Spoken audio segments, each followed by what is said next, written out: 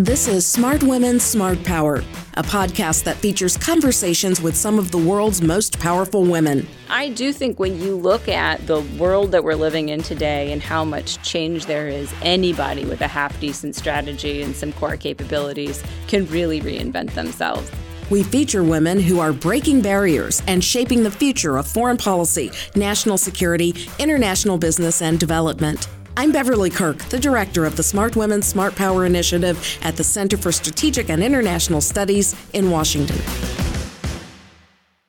As one year ends and a new one begins, it's time to take a look back at 2019's biggest security and foreign policy issues and a look ahead to issues likely to make an impact in 2020.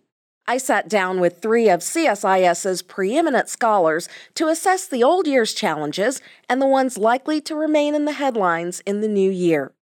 Dr. Kathleen Hicks is Senior Vice President, Kissinger Chair, and Director of the International Security Program.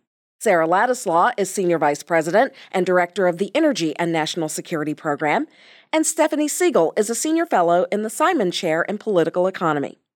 Kath, Sarah, Stephanie, thank you so much for joining me on what is my favorite podcast of the year, The Look Back and the Look Ahead. Thanks, Beth. Thanks for having us. I'm going to start with an easy question. What do you think were the three biggest foreign policy and security issues in each of your areas? I'm going to start with you, Stephanie. Well, my initial response to this is China, China, China. But I'll say China is kind of the big issue that's actually impacting other areas. But related to China, I'd say technology and kind of the view on technology, the strategy with regard to technology is a second area. And then I'd say the third area, which is true on economic issues where I focus, but I think it's true more generally, is the U.S., let's say maybe withdrawal from engagement multilaterally, and kind of what is the role with regard to leadership in the international system of the United States. I think kind of question marks around that were there in this current year, and I think looking ahead, that's a big issue that remains unanswered. Kath? I think that China, China, China is a good overarching theme. I think there were some sleeper issues, perhaps, for the average listener, though, that really will resonate over time from 2019. The first is the president's announcement of the U.S. withdrawal of forces from northern Syria. He said from Syria, but from northern Syria, which is somewhat short-lived because we have forces back there now, but sent, I think, a really strong shockwave, if you will. Depending on how you view the issue, it was a good shockwave or a bad shockwave, but it certainly resonated both with allies in the region, partners in the region, and well beyond. And of course, we had the Mattis resignation that sort of accompanied it, so also had some implications inside the administration. I think another big one is the roller coaster ride that has been the British Brexit discussion, most recently as we are closing out the year with a pretty resounding victory for the Conservatives electorally, which seems to shore up Boris Johnson's base for his his version of the Brexit agreement. But of course, don't forget, we had Theresa May's resignation over her Brexit agreement being unable to get through back in May. And then the last thing, I think, coming back to Stephanie's theme, I think I'd pick Hong Kong of the many issues that have surrounded China, from trade to the Uyghurs. There's so many, but I think the ability for the images to carry forward into the global domain of what's happening in Hong Kong and the reaction of the Chinese government has really resonated well beyond, I think it will really resonate well beyond 2019 into how we think about China and the implications of its rise beyond its own borders. Sarah?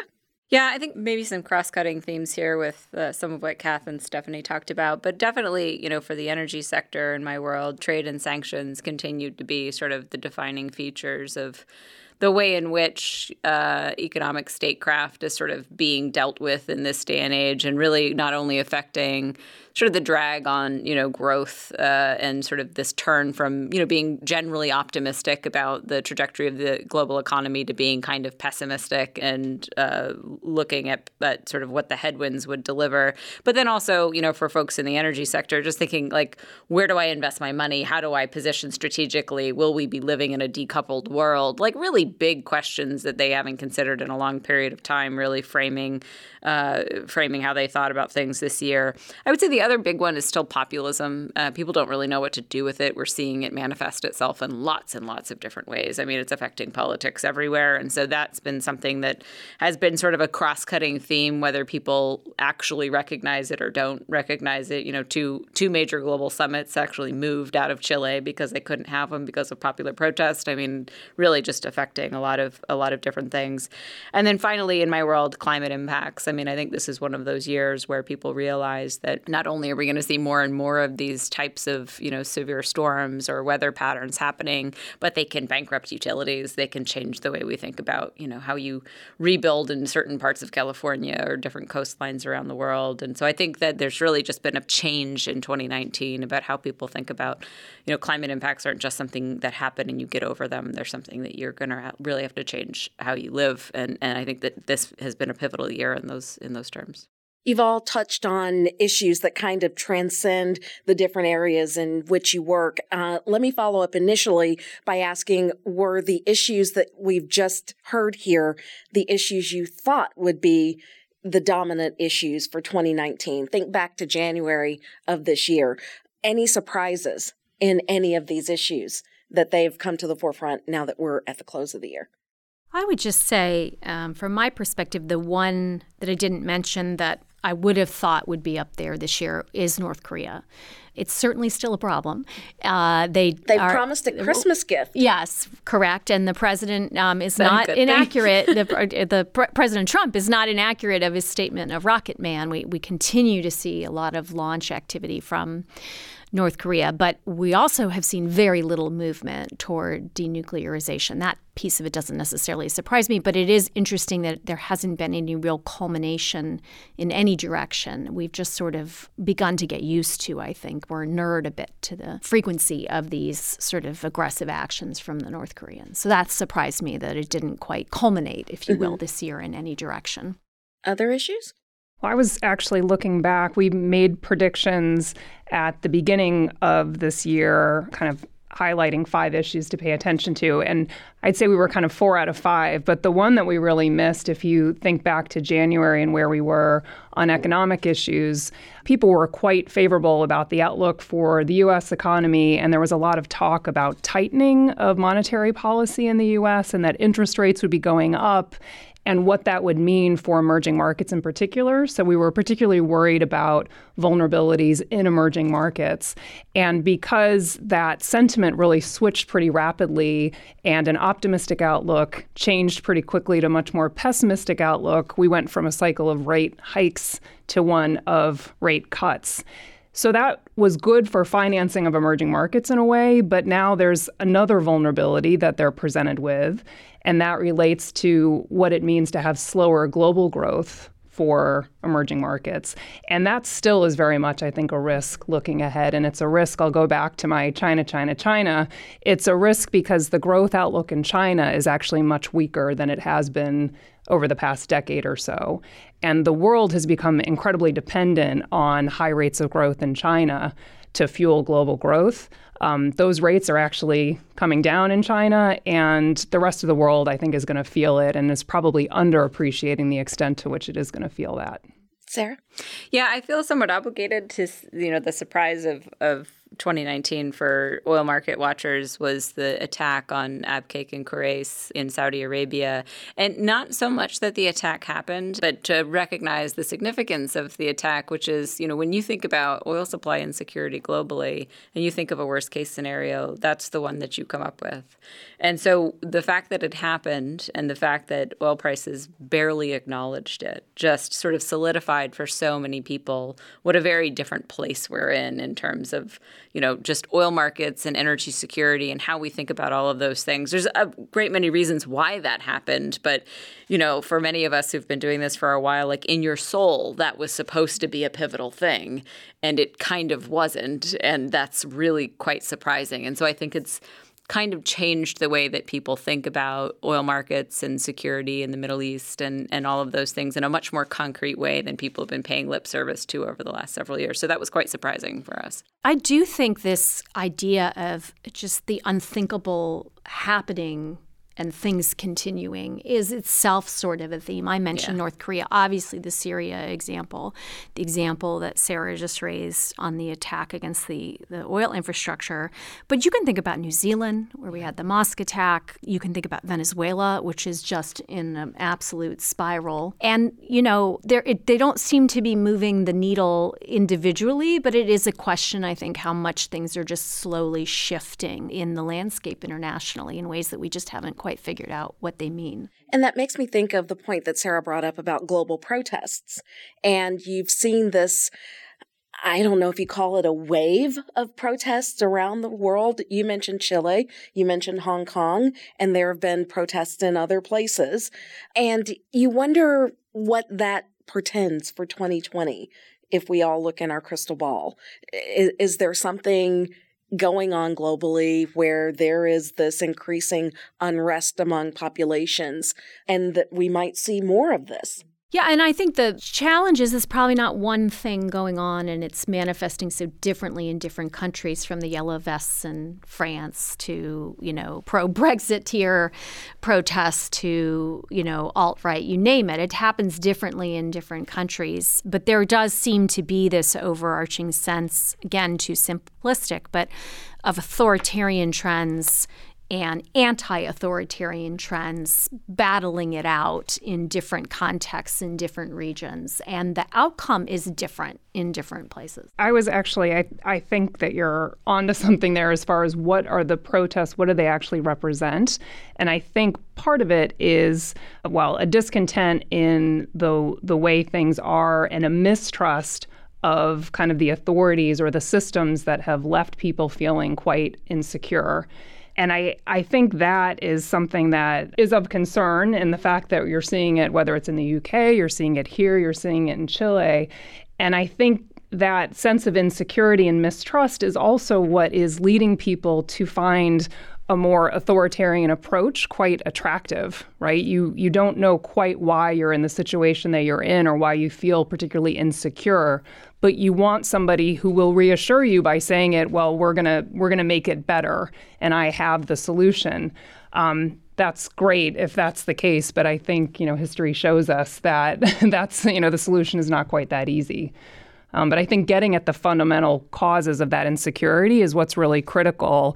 And that would bring me back to one of my main themes there of I think technology is actually a main source of this insecurity. We know that it's impacting all of our lives.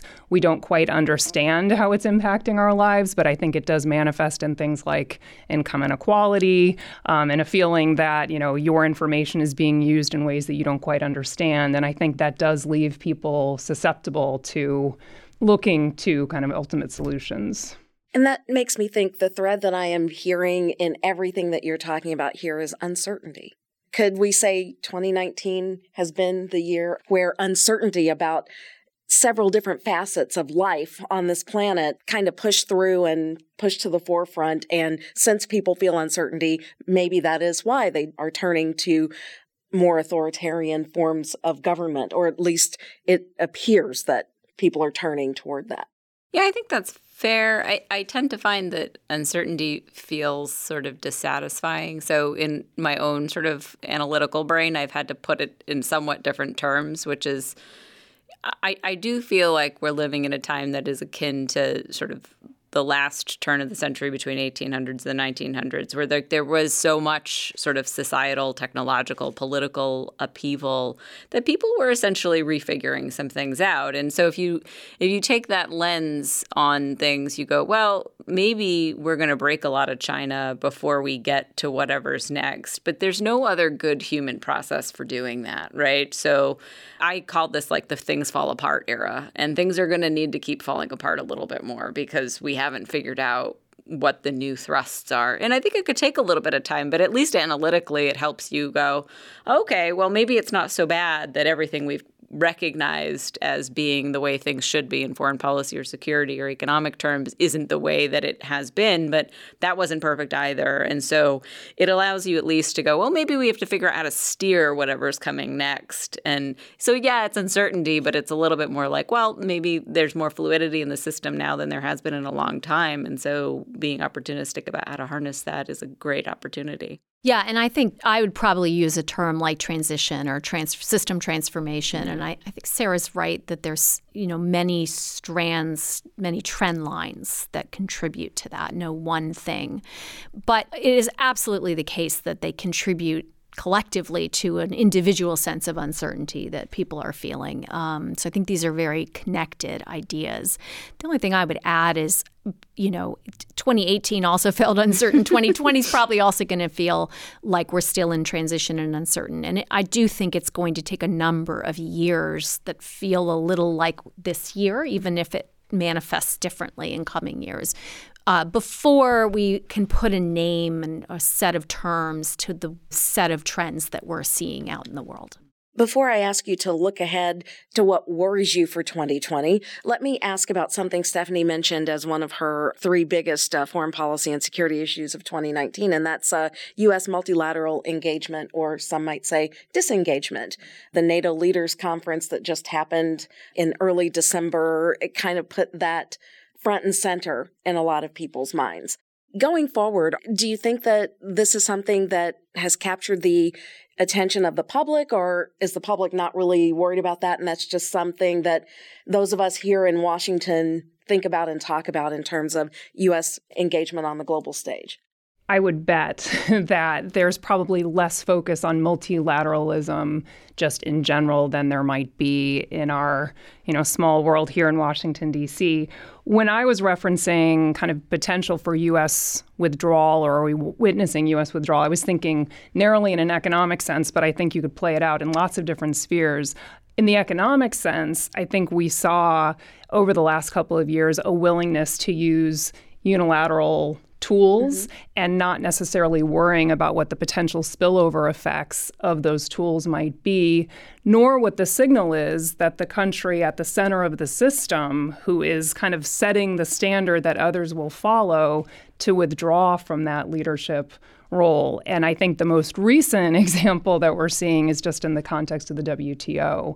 And what does it mean if we're withdrawing from a system, one, that we helped to create, but two, talking about all these challenges that we're facing going forward, what or where are we going to actually organize and try and get others to go along with us if we are not kind of proving that we are setting that example? So I'd be actually interested to hear what Sarah and Kath have to say about their areas. Yeah, I think this is another place where the transition to what is next is unfolding before our eyes. There's no snap back to a world where the United States is an unquestioned leader. There's no matter what happens next, I think there's no question that the world has different expectations of the United States than it did perhaps 5+ years ago.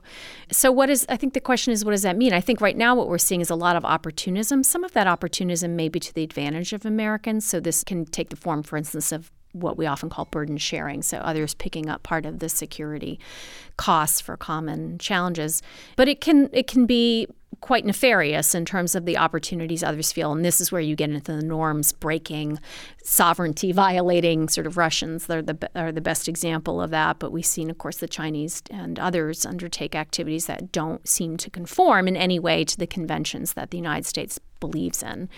And I think we're going to keep seeing that. You even see in India, for instance, right now, a country that, the United States generally has viewed either as benign or in a very positive light, where they're cracking down on Muslim significant minorities, but it's very large. And that's, I think we're going to continue to see those shifts in ways that we can't predict or control, and that may ultimately reshape the stage on which we can play, even if we wanted to get back in the game of trying to lead broad coalitions or standing up for alliance networks. Sarah? Yeah, we've been talking about sort of the new multilateral order or the unraveling of them. These have been themes now for a couple of years, and it really got me thinking about how much of that is like purposeful U.S. policy leading versus other countries just doing the stuff that they think makes the United States happy.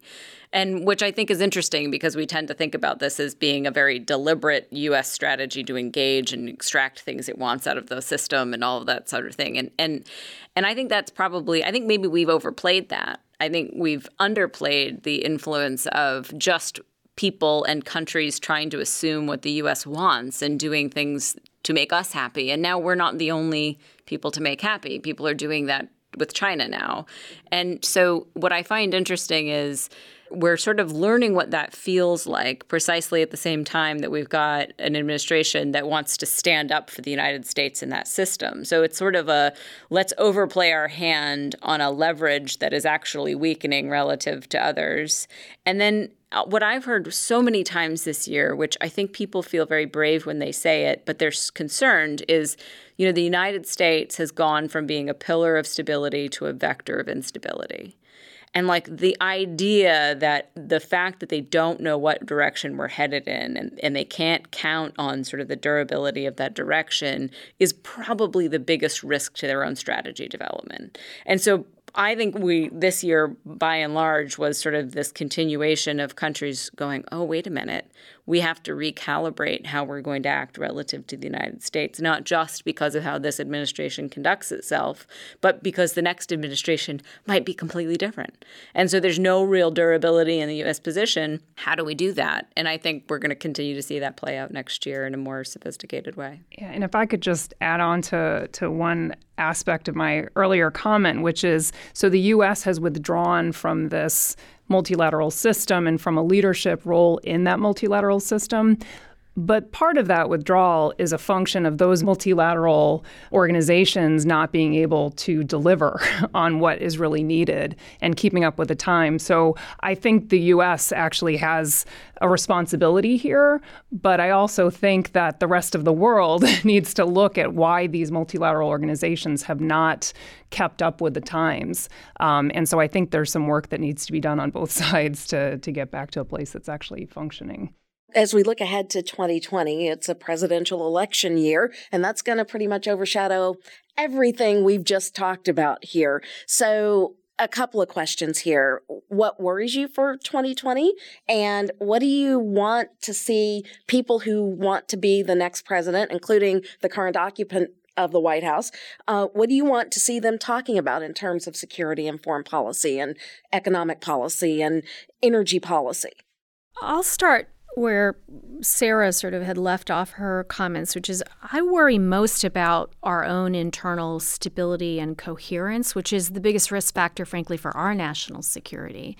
No matter where you are on the political spectrum in the United States, I think we have a real challenge trying to demonstrate that the security of the United States is really diminished when we aren't seen to have a sort of a general consensus, very general consensus. There's always been disagreement around what we think our role in the world is, how we want to execute on that role, and are we living up to whatever those values are that we're expressing. And we're really challenged right now, and that can also be then exploited by foreign powers.